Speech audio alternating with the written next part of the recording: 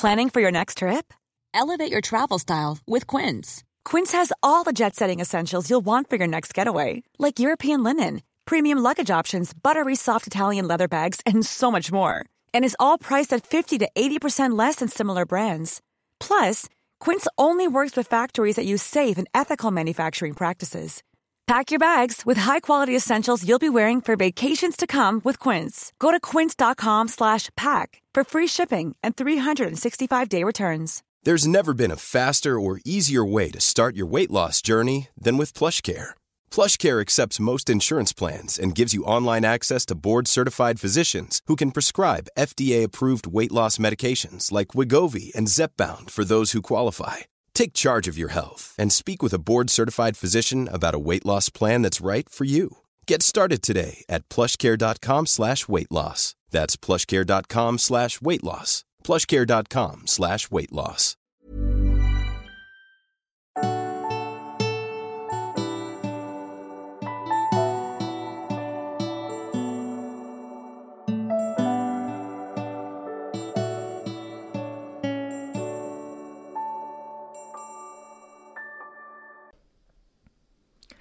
Hej och varmt välkommen till min podd. Jag heter Sol-Carina och utbildar dimensionella medium och utbildar människor i personlig utveckling och självkännedom. Jag utbildar också människor att kunna läsa sin egen livets bok, boken om sig själva. Det är enkelt att lära sig och det ultimata skulle vara att alla visste var de hämtar information om sig själva. Finns det ett öde? Och vad är det vi kan påverka? Jag ska idag läsa lite ur min bok Akasha-biblioteket som jag skrev 2011. Det är 10 år sedan. Den finns att köpa på min hemsida och det är enkelt att lära sig själv. Och naturligtvis så utbildar jag i Akasha-biblioteket och den kunskapen också. Alla människor styrs av ett öde. Beroende på vilket land, vilken kultur och miljö vi kommer ifrån. Vi har alltid ett styrt öde som vi inte kan påverka egentligen. Jag är född helt enkelt. Vi får en viss prägling med oss genom familj, kultur och land. Och den genetiska koden ger oss vissa förutsättningar som kommer att prägla oss. Vissa människor får mer svårigheter att gå igenom i livet.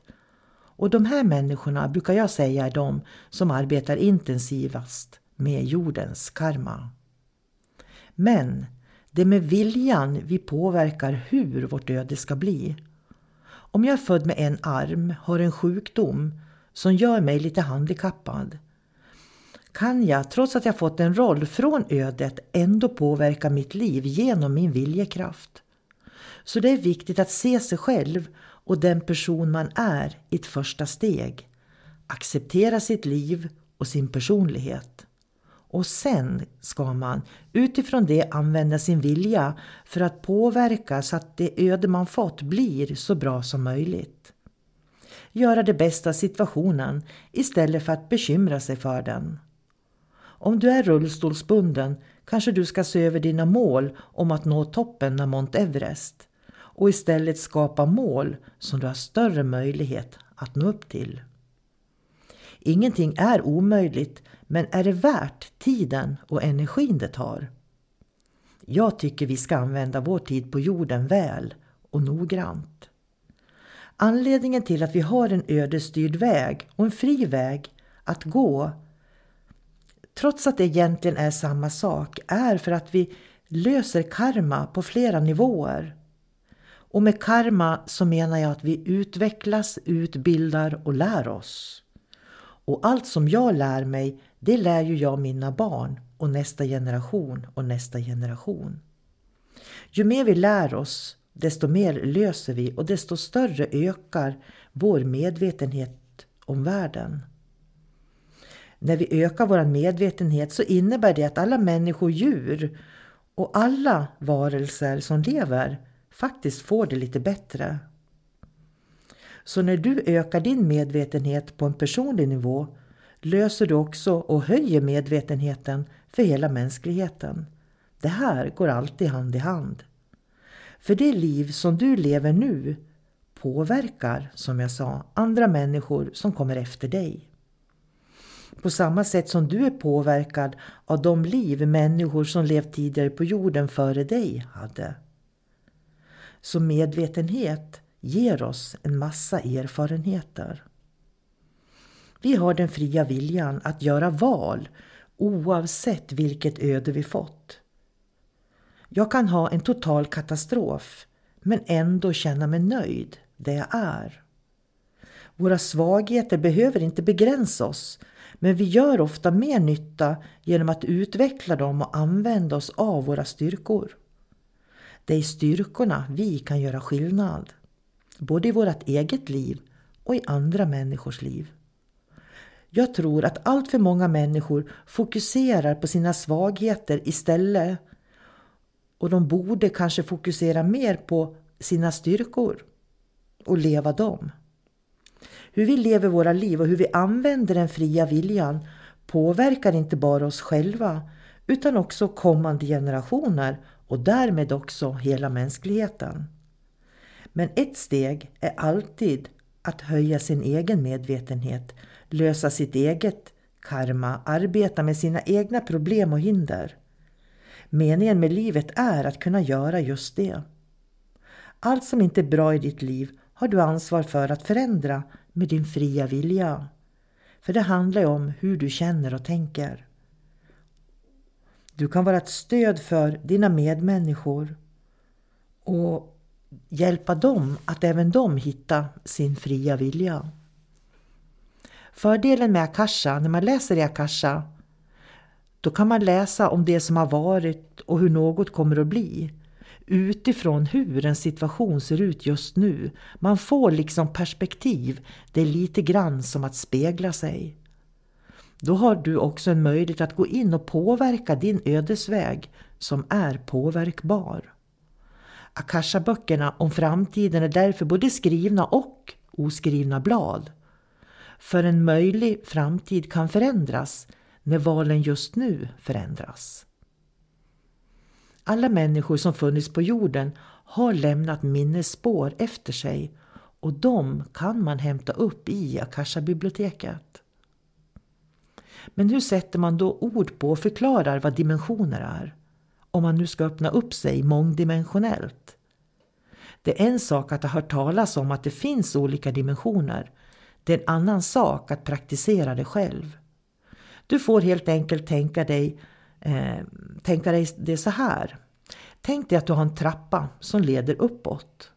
När du står på första trappsteget så ser du verkligheten på ett visst sätt. Men om du går upp 10 trappsteg kommer verkligheten att se helt annorlunda ut. Du ser verkligheten från olika dimensioner därför att du står på olika höjd, kan man säga, i en trappa. Varje trappsteg har en egen medvetenhet, är en egen dimension. När vi läser i Akasha läser vi alltid utifrån det trappsteg vi står på själva. Utifrån den medvetenhet och den andliga mognad vi själva bär på just då när vi läser. Tänk på det om du inte är nöjd med svaret du fått. Du behöver kanske öppna upp dig lite till.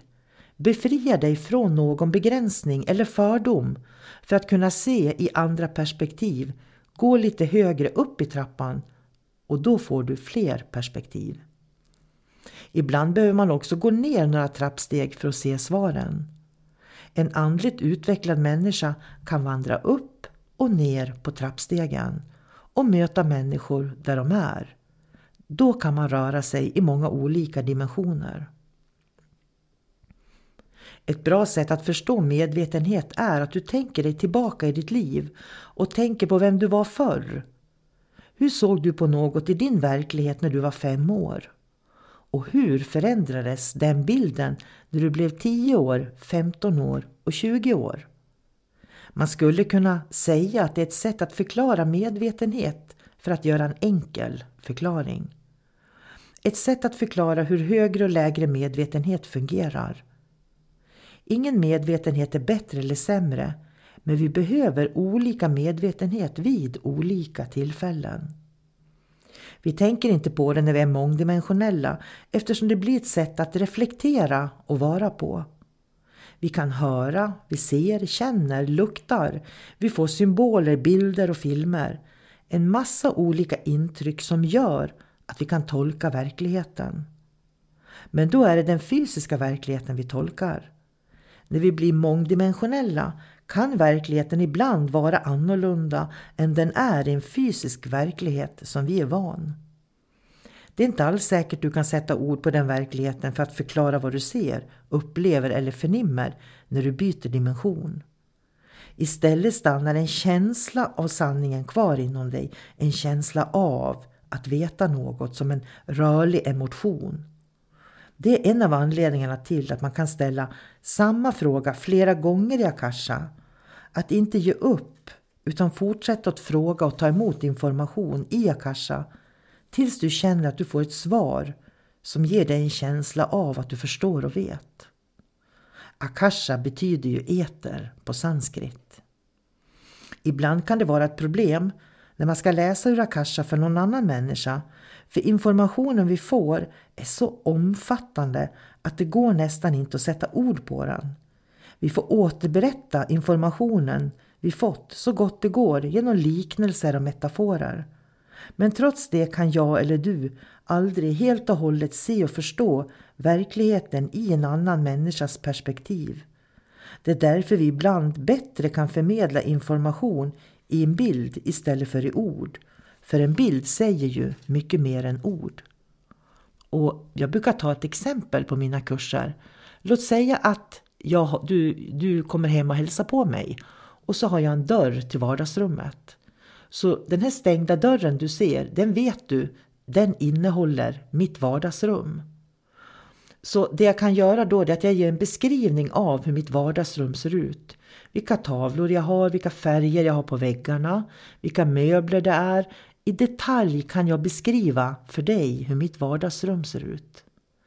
Och när jag beskriver det detalj för detalj så tickar klockan och går. Jag kan stå i 2 timmar och beskriva hur mitt vardagsrum ser ut. Och jag skulle antagligen inte kunna beskriva det helt och fullt, inte ens på 2 timmar.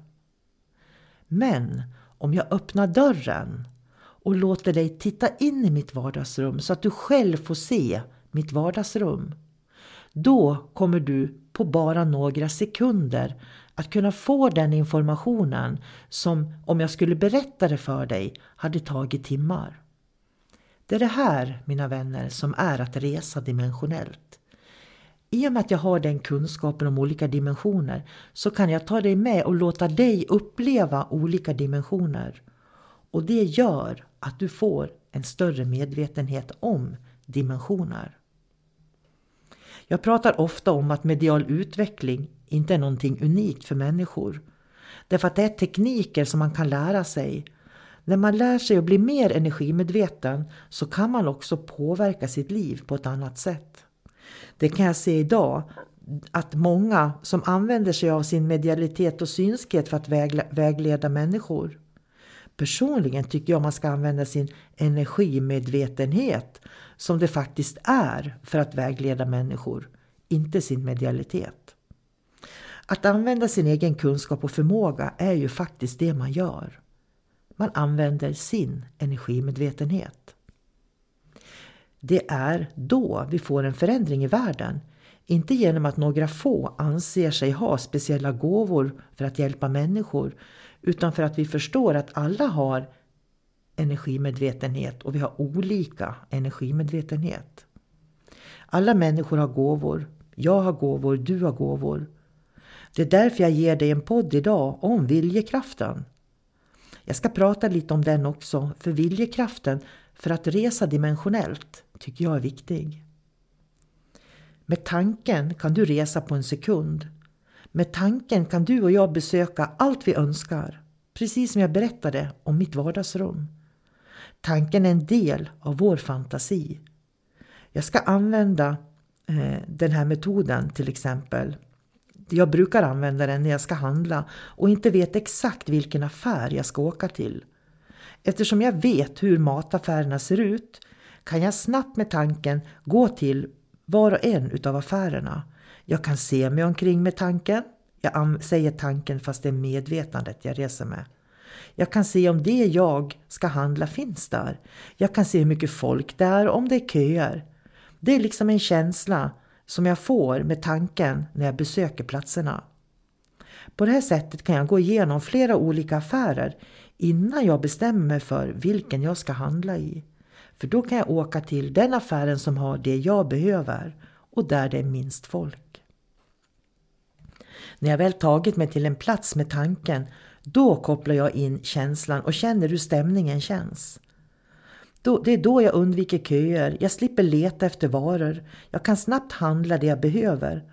Och speciellt bra är det, tycker jag, när man bor i en större stad som jag gör med stort utbud. Akasha fungerar på samma sätt. Det är med tanken vi reser och sen använder vi känslan för att läsa av energi och vibrationer på platsen. Vi har 2 krafter inom oss. Den ena går på automatik och gör så att kroppens organ fungerar. Utan den skulle vi behöva vara medvetna om att nu måste jag andas. Den andra kraften är viljekraften och det är genom den som vi kan skapa. Viljekraften styrs av våra medvetna tankar och viljan. Den omedvetna kraften styrs av den genetiska koden som alltid tuffar på i den kosmiska planen. På det här sättet bär vi inom oss en förutbestämd ödesväg som vi inte kan påverka. För hjärtat tickar på, blodet pumpar runt och hela det inre systemet bara fungerar. Naturen lever också i den här rytmen. För våren kommer utan att vi behöver be om det, att den ska infinna sig. Människor som söker sig till naturen söker egentligen just efter den här rytmen för att det är ett livsenergiflöde. När vi mediterar, slappnar av och är fria från stress, då kan vi känna och uppleva det ödesstyrda flödet mycket bättre, den kosmiska planen. När vi läser i Akasha kommer vi också närmare den.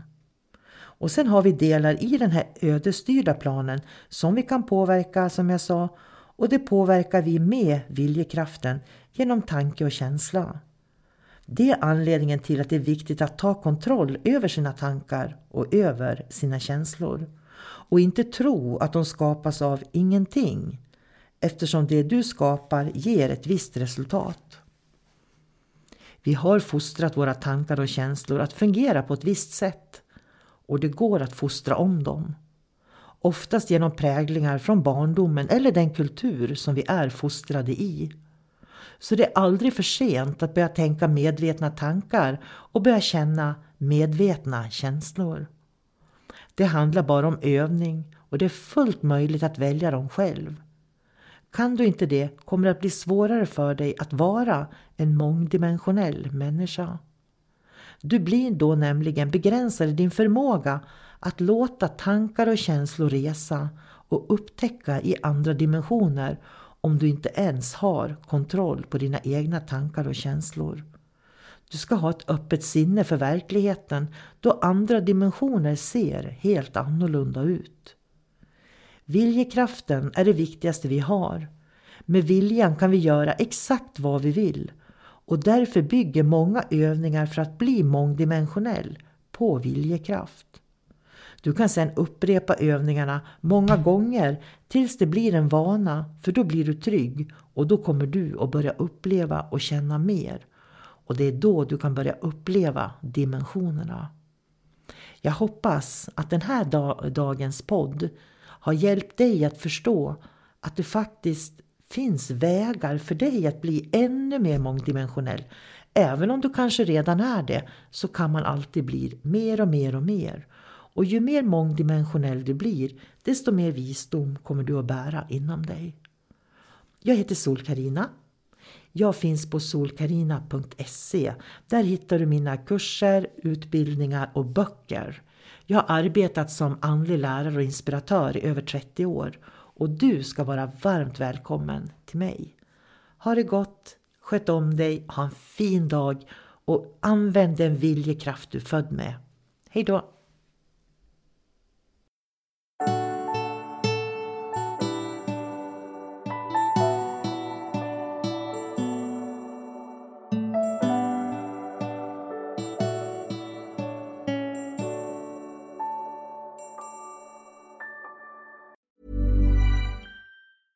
Ever catch yourself eating the same flavorless dinner 3 days in a row?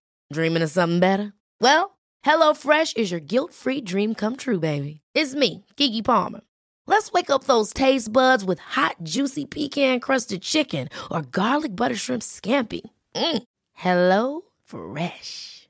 Stop dreaming of all the delicious possibilities and dig in at HelloFresh.com. Let's get this dinner party started.